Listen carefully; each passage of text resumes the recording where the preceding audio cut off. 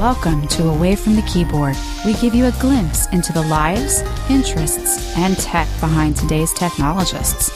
Please join our hosts, Cecil Phillip and Richie Rump, as we get away from the keyboard. Welcome to Away from the Keyboard, where technologists tell their stories of how they started, how they grew, how they learned, and how they unwind. My name's Richie Rump, and joining me from the dark side of the moon is my co-host, Cecil Phillip. Hello from the moon. It's dark, it's cold, and I'm ready to come back to Earth.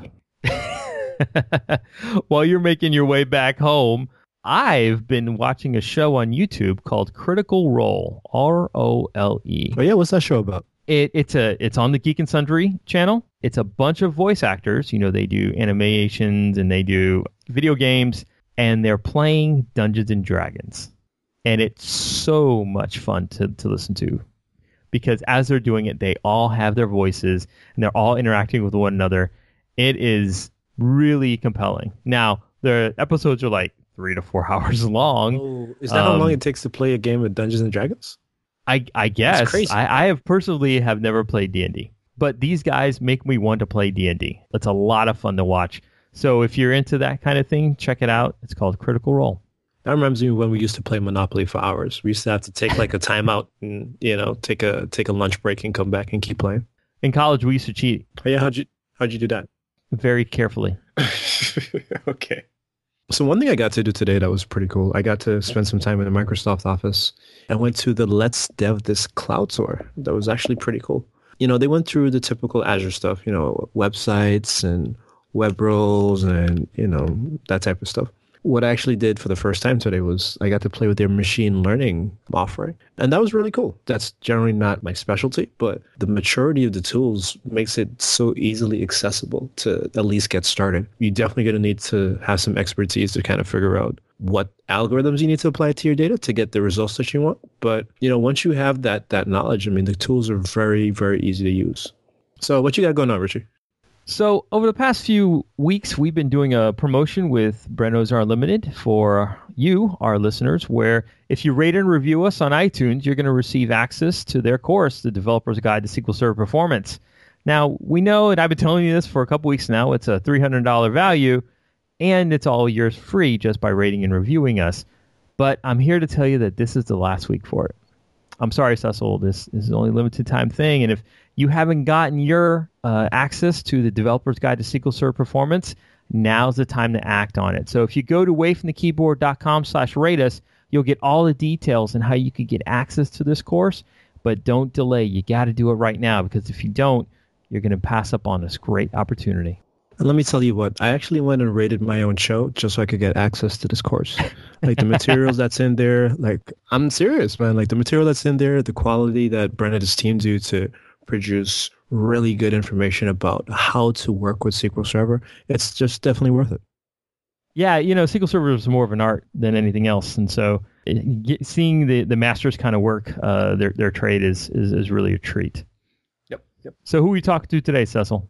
So today we're talking to our friend, Mr. Erez Tesler. Erez is an experienced developer specializing in Microsoft technologies. He's worked in a wide range of areas such as healthcare, consumer electronics, and e-commerce. He designed and built scaled-out web applications, multi-threaded desktop applications, and high-throughput backend servers. His latest venture is architecting solutions for JBS and working on the Tasmatics scheduler. After work, he enjoys spending time with his wife, his baby girl, and his ferocious pug. He also enjoys biking and kayaking. So I think we had a pretty good conversation with Erez, man. I'm really looking forward to letting everybody hear it. Yeah, and now it's time. This episode was recorded on January 25th, 2016, and now our conversation with Erez Tesler. And now, Away from the Keyboard's feature conversation.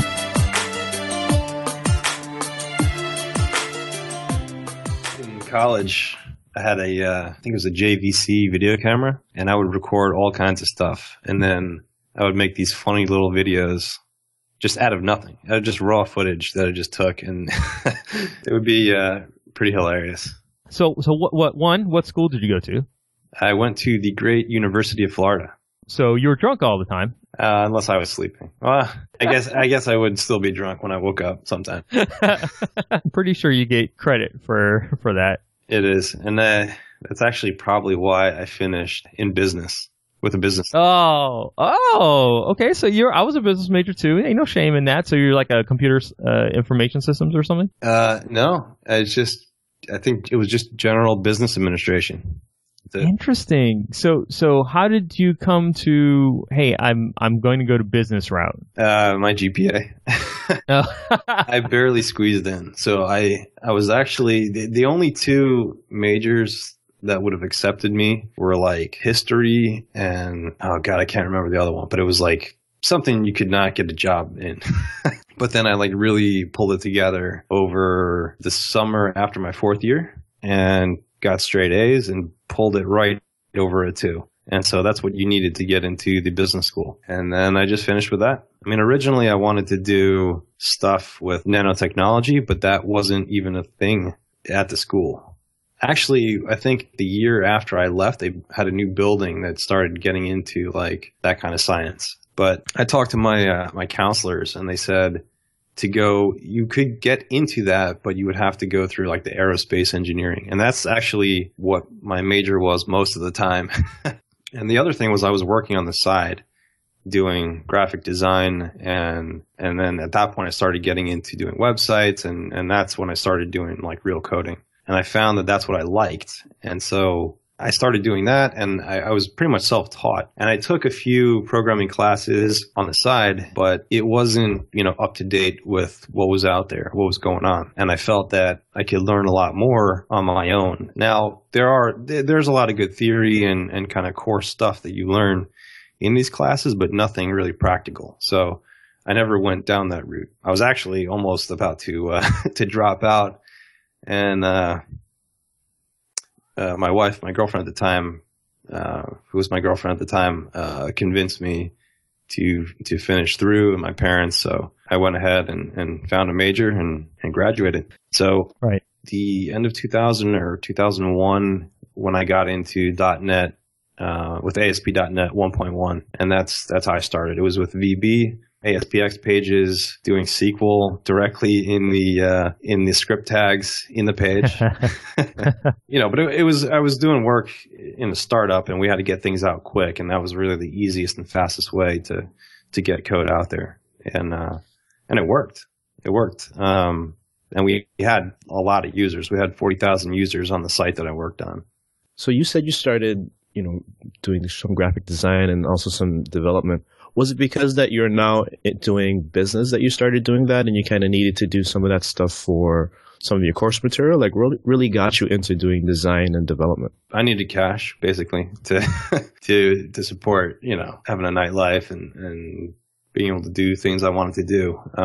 So it was really just the necessity for a job so back in high school, I was on the computer a lot. And I had Photoshop at home, and then I also had this application called 3D Studio Max, which is a 3D design tool. And for a while, I just got into that in high school, just having fun, learning, going online, finding tutorials, and there was a lot of that stuff out there. And it was just fun, just making my own graphics and stuff and doing 3D design. And then kind of integrating the two and doing post-production in Photoshop. And I don't know, it was kind of like a hobby of mine that I had in high school. And then that kind of, I guess, led me into that type of job at UF. So now you're doing design, you're building these websites, and now you start a startup in the middle of school? Like, how did that happen? So the startup was already there. It wasn't my startup. So the guy that I worked with doing the graphic design, it was his own startup, the graphic design company. And he pretty much had contracts with all the clubs and bars to do their flyers. And he had a bunch of different organizations at UF to do their posters, flyers, all kinds of stuff, logos, T-shirts. So he pretty much was in that entrepreneur spirit, doing his own company, doing his own thing. And he was doing well. And he ended up partnering with another guy who had this website that I ultimately started working on. And that website was called Where to Party. And Where to Party is basically a site where, students can go and figure out what bars and clubs are having, their special nights like ladies' night or whatever, and pretty much figure out what they want to do that night. Whatever happened to that website? So things, as college came to an end, people split apart and, things just didn't work out and it kind of, fell apart at that point. You know what I love about people building businesses inside of college is it's like you're giving yourself your own internship almost, right?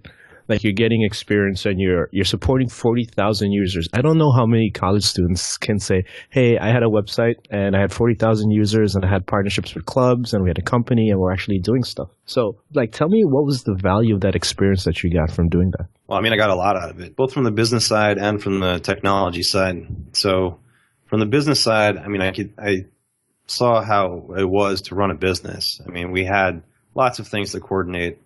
We had the business side, but we also had the employee side, and then also maintaining relationships with club owners and bar owners and the promoters. So it was a lot of interpersonal communication skills that I picked up there, as well as administrative skills.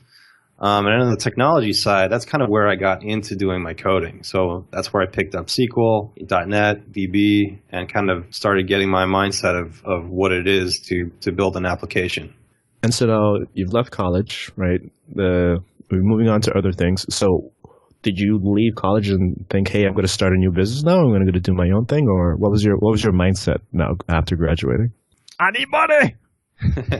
I've always had the entrepreneur spirit. Even my father, when he came to this country from Israel, he had nothing and he worked his way up as a mechanic and ultimately had his own gas station, his own dealership where he sold cars and also a shop too. So I picked up, my entrepreneur spirit from him originally. I wanted to do something on my own after college.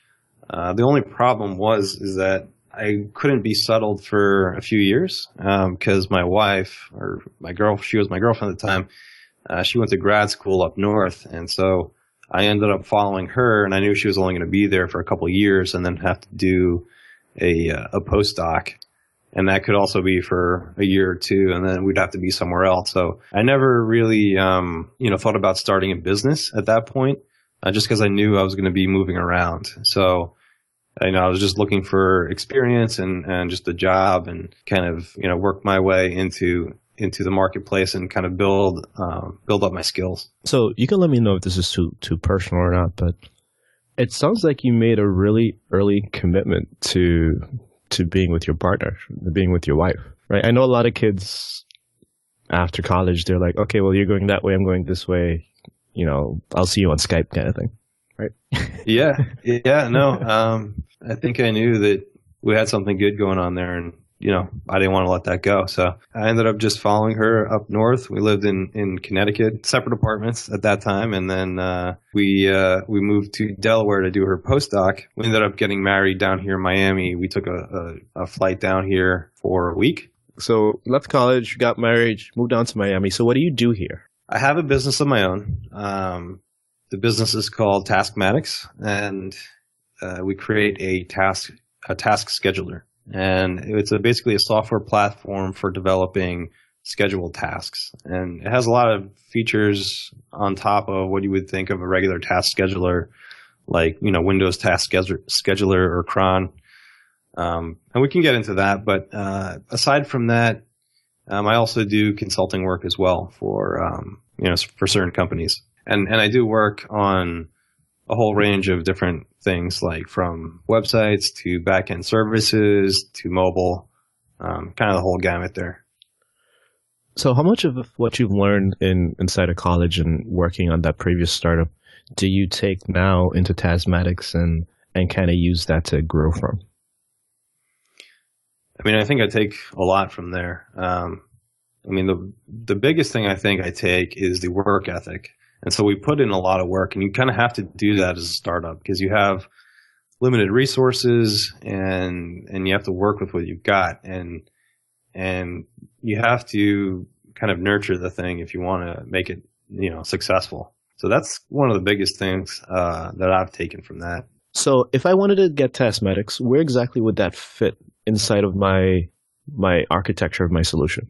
Okay, so for a lot of websites or even businesses, they have a lot of back-end processing that needs to occur. And you don't want to do that code, especially if it's processor intensive, memory intensive, IO intensive. You kind of want to farm that out to a backend server to do that work for you, and you want to either do it on a scheduled basis or based on an event. So Taskmatic Scheduler allows you to do that with ease. Instead of kind of developing your own thing from scratch, you have a platform to build on.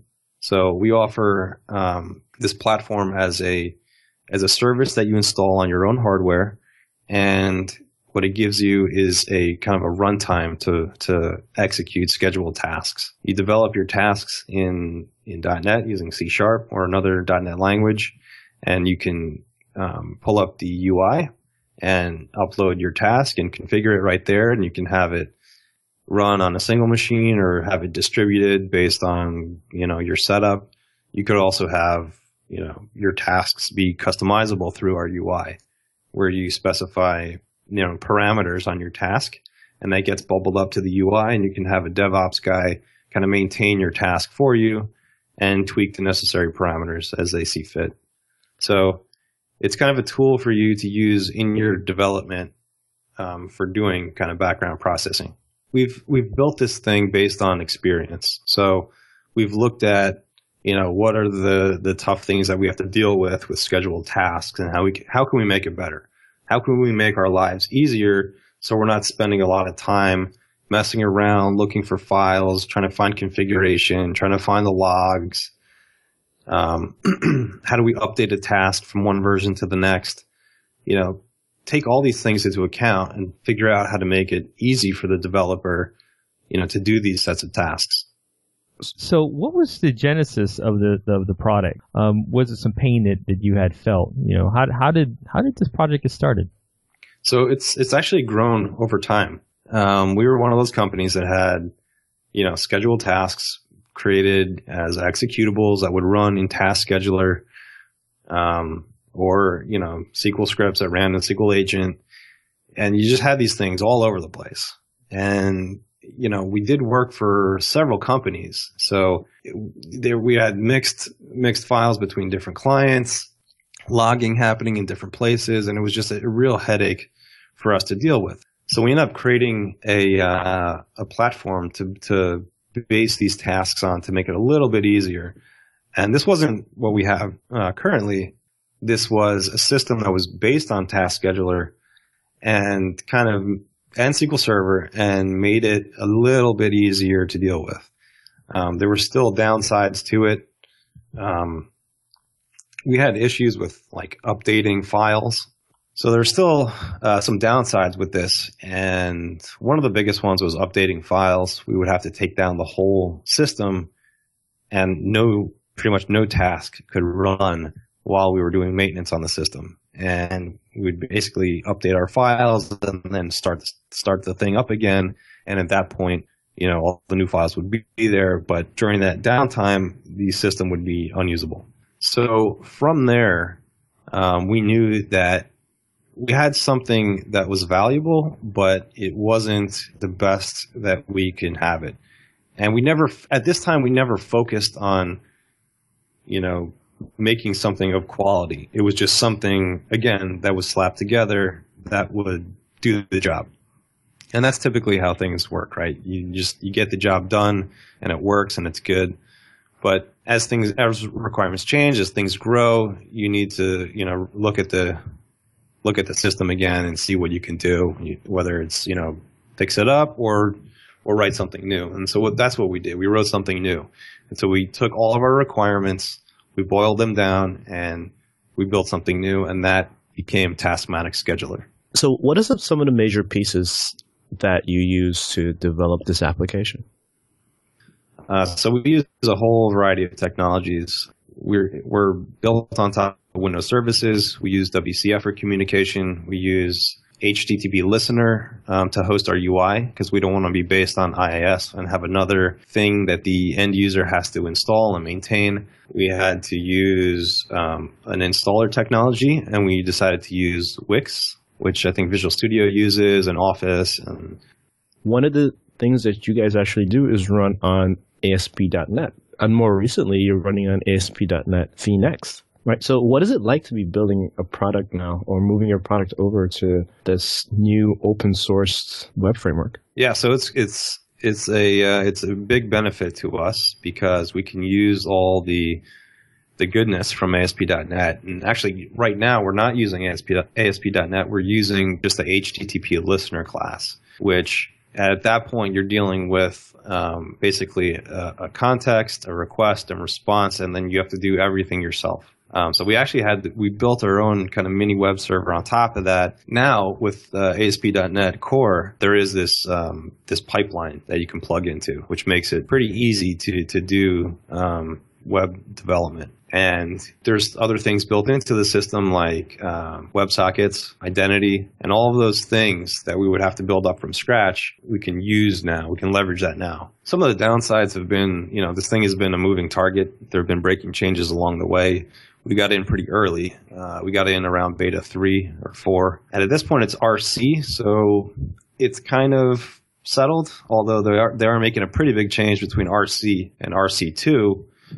Which is the host that hosts your process kind of thing, is changing. So some things are going to have to change between RC1 and RC2, but hopefully nothing as critical as some of the other stuff we've seen. One thing I'm wondering is, with this, again, talking about it being a moving target, how does that affect your deliverables and your business timelines? Yeah, so it definitely affects it. We try to push out updates every quarter. In this case, it's taken us a couple quarters to get this done, and it's just the nature of the beast.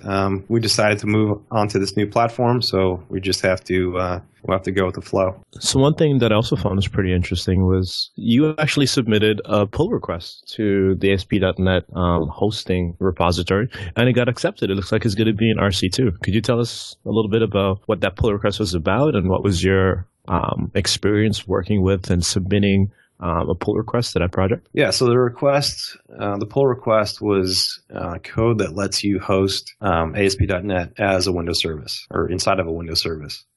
And so that's exactly our situation, right? We are running inside of a Windows service and we want to host ASP.NET. So how do you do that?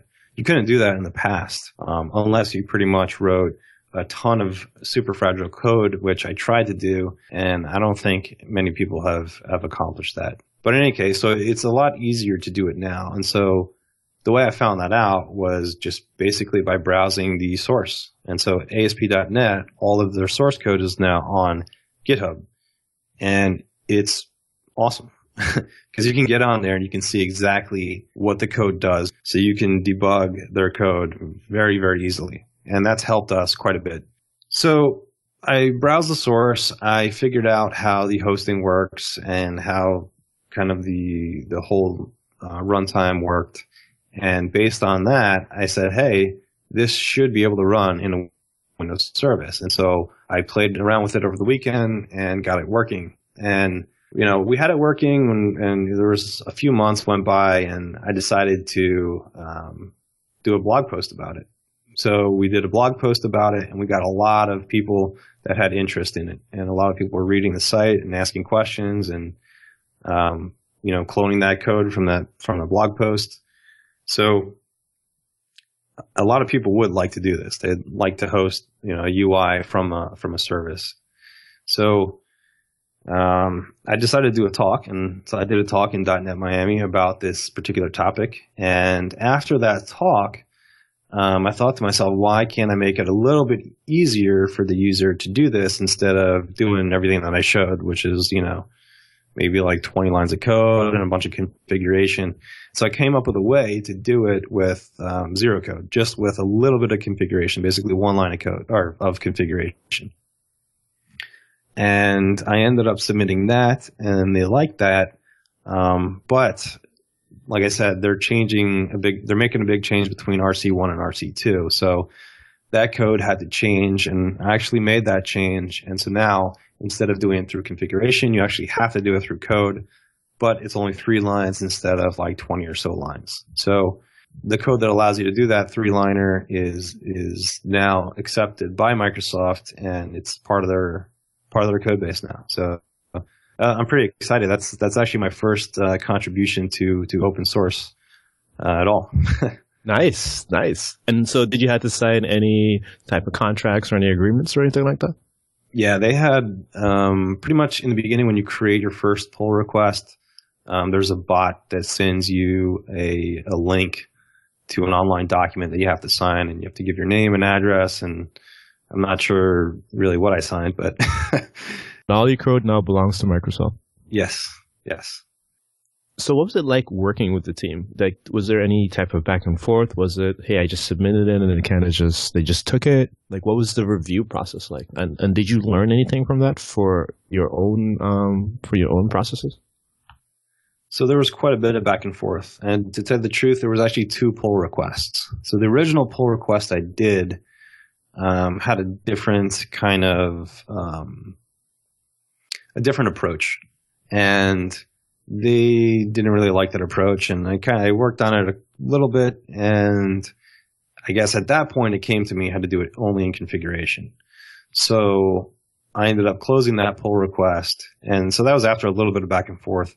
Opened a new one with this new kind of approach, and even there we still did, quite a bit of back and forth. I think I can't remember exactly, but it was probably like a few weeks at least of back and forth with different people on the team, like David Fowler, Damian Edwards, like they posted, and a couple other guys that kind of maintain the code for the hosting repo went back and forth with me.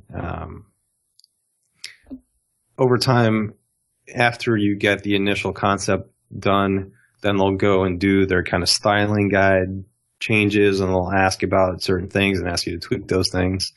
And then it was kind of around the time where documentation was coming into play, so they had me do the XML comments for their documentation. So I had to do that, and once I did that, at that point they accepted the pull request. I like the things that I learned. I mean, I've never done a pull request before, so learning how to work with an owner of a repo. The different things that you have to do to the code. Like they wanted me to actually squash the code into a single commit because they didn't want to have all that back and forth noise show up in their repo. So learning how to deal with squashing and rebasing, which is something I haven't done before. So I learned how to do that. I think it's important for companies today to not only consume open source, but to actually contribute to it, particularly with the pieces that we're actually using. So I definitely commend you for that, because I think that's a route that a lot more of us should take. Thanks. Do you use any other open source tools? And then now that you have this first commit, do you think that you might do some more commits in the future, maybe? Oh yeah, for sure. I mean, for open source stuff that I use, if I do see something that could benefit others, and I'm going to go ahead and do it myself. I mean, why not? It'd be kind of selfish to not do that. You know what I mean? Right. So, yeah, I do use quite a bit of open source. I do a lot of stuff on the JavaScript side, and this new UI is going to be done in HTML JavaScript, and so we're going to be using we're using Gulp to do the build. We're using Babel to do the transpiling of the JavaScript from a future version to a browser compatible version. We're going to be using the Aurelia framework for our UI. And yeah, there's quite a bunch of other plugins that we're going to be using. We use Bootstrap for our UI. Yeah, there's a lot. I mean, I can go ahead and probably list things off for the next 5 minutes. Sure. Because there's so many different JavaScript frameworks that you kind of just use as utilities. But right. Yeah, that's a different podcast. Yeah. Yeah, that's a different podcast. So, Aris, it sounds like we talked about you being a gator. We talked about Taskmatics and your startup, but you're a father now, and you have this little baby at home. Right? How do you manage to do all this stuff and have time to spend time with your family and be productive as a developer? So I've had to use my time a lot more effectively. Like little gaps in time where I'd be just sitting around doing nothing. That's kind of when I would jump in and do certain things depending on what I needed to get done. but then I do focus a lot more time on family. So, with a baby, especially less than a year old, you have to spend, the time. I got to help my wife out. She's with the baby for most of the day. So pretty much, at 5, I try to do this at 5 every day. I cut off and help her out. And then when the baby goes back down, then I can do some other things if I need to.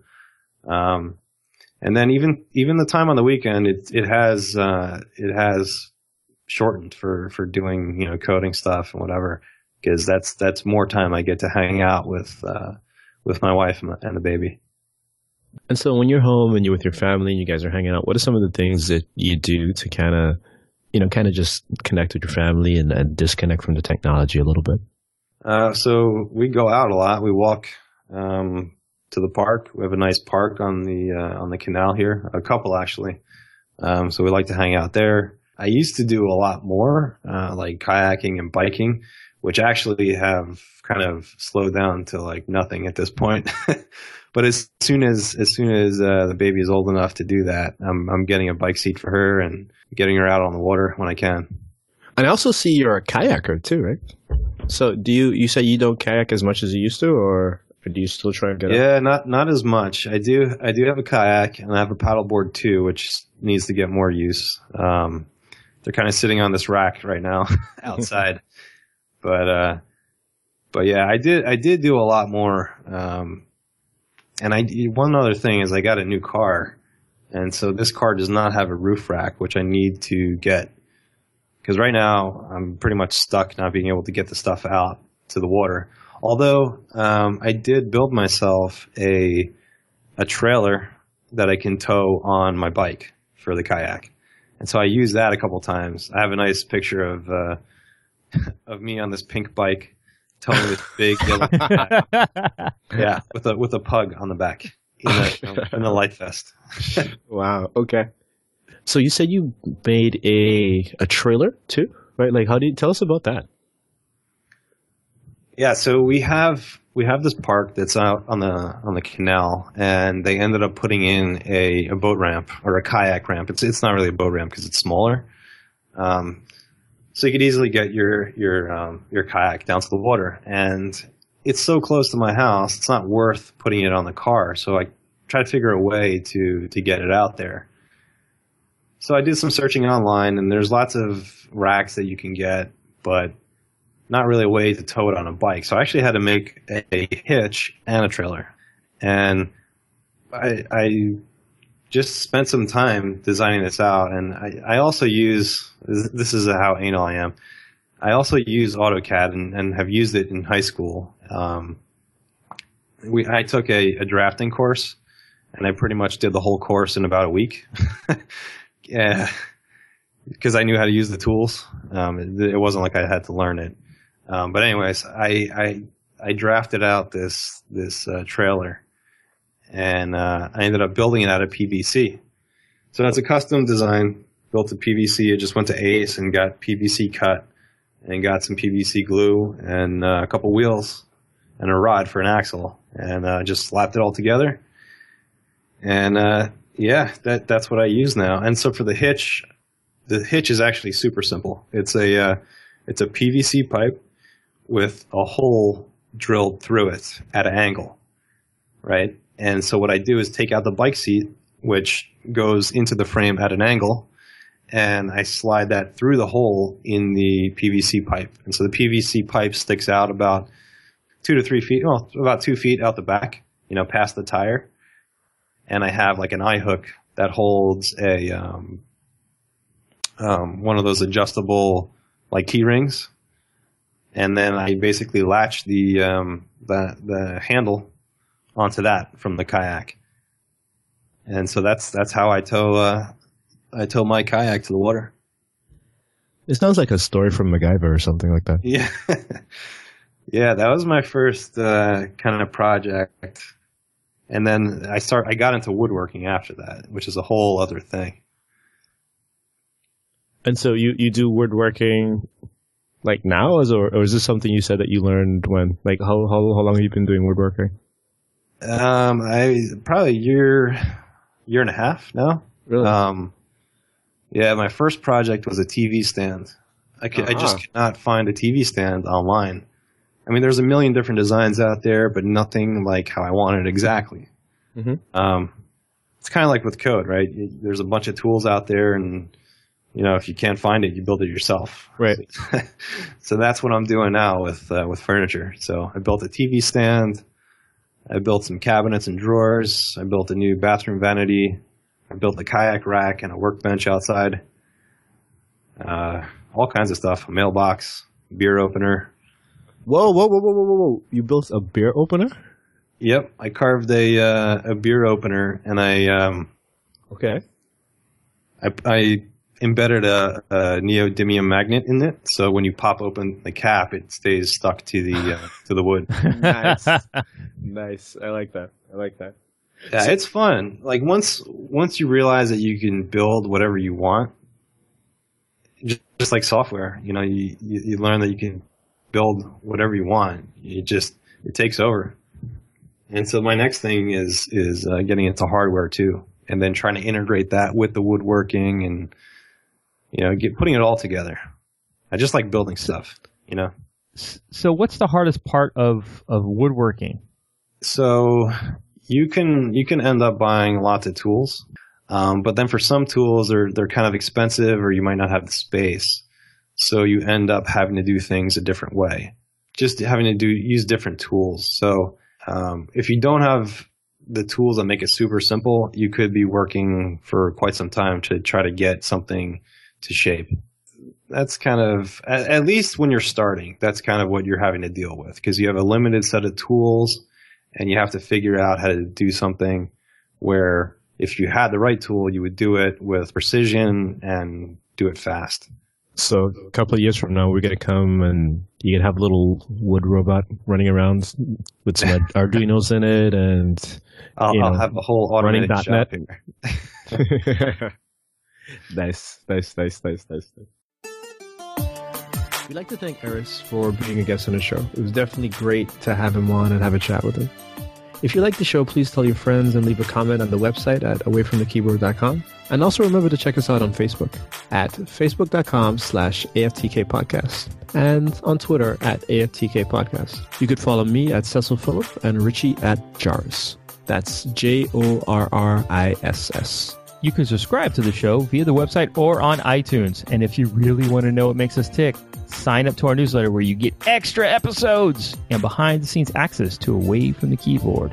And don't forget to rate us at awayfromthekeyboard.com/rate us to get your free Brent Ozar Unlimited training course. Next week on Away from the Keyboard, we'll have database guru and entrepreneur Juan Soto. 3 weeks later, I walked out on Friday. On Monday, I came back in as a consultant, making 3 times as much as what I used to make. Okay, now get out of here. Yeah. Well, maybe we could stay for just a little bit longer. All right, you got 10 seconds, dude. Bye. See ya.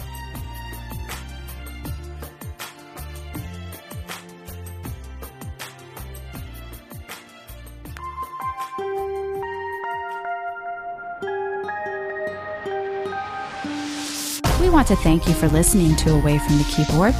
As a reminder, we will have new episodes each and every week. You can interact with us on Twitter at AFTK Podcast or at awayfromthekeyboard.com. Hasta luego.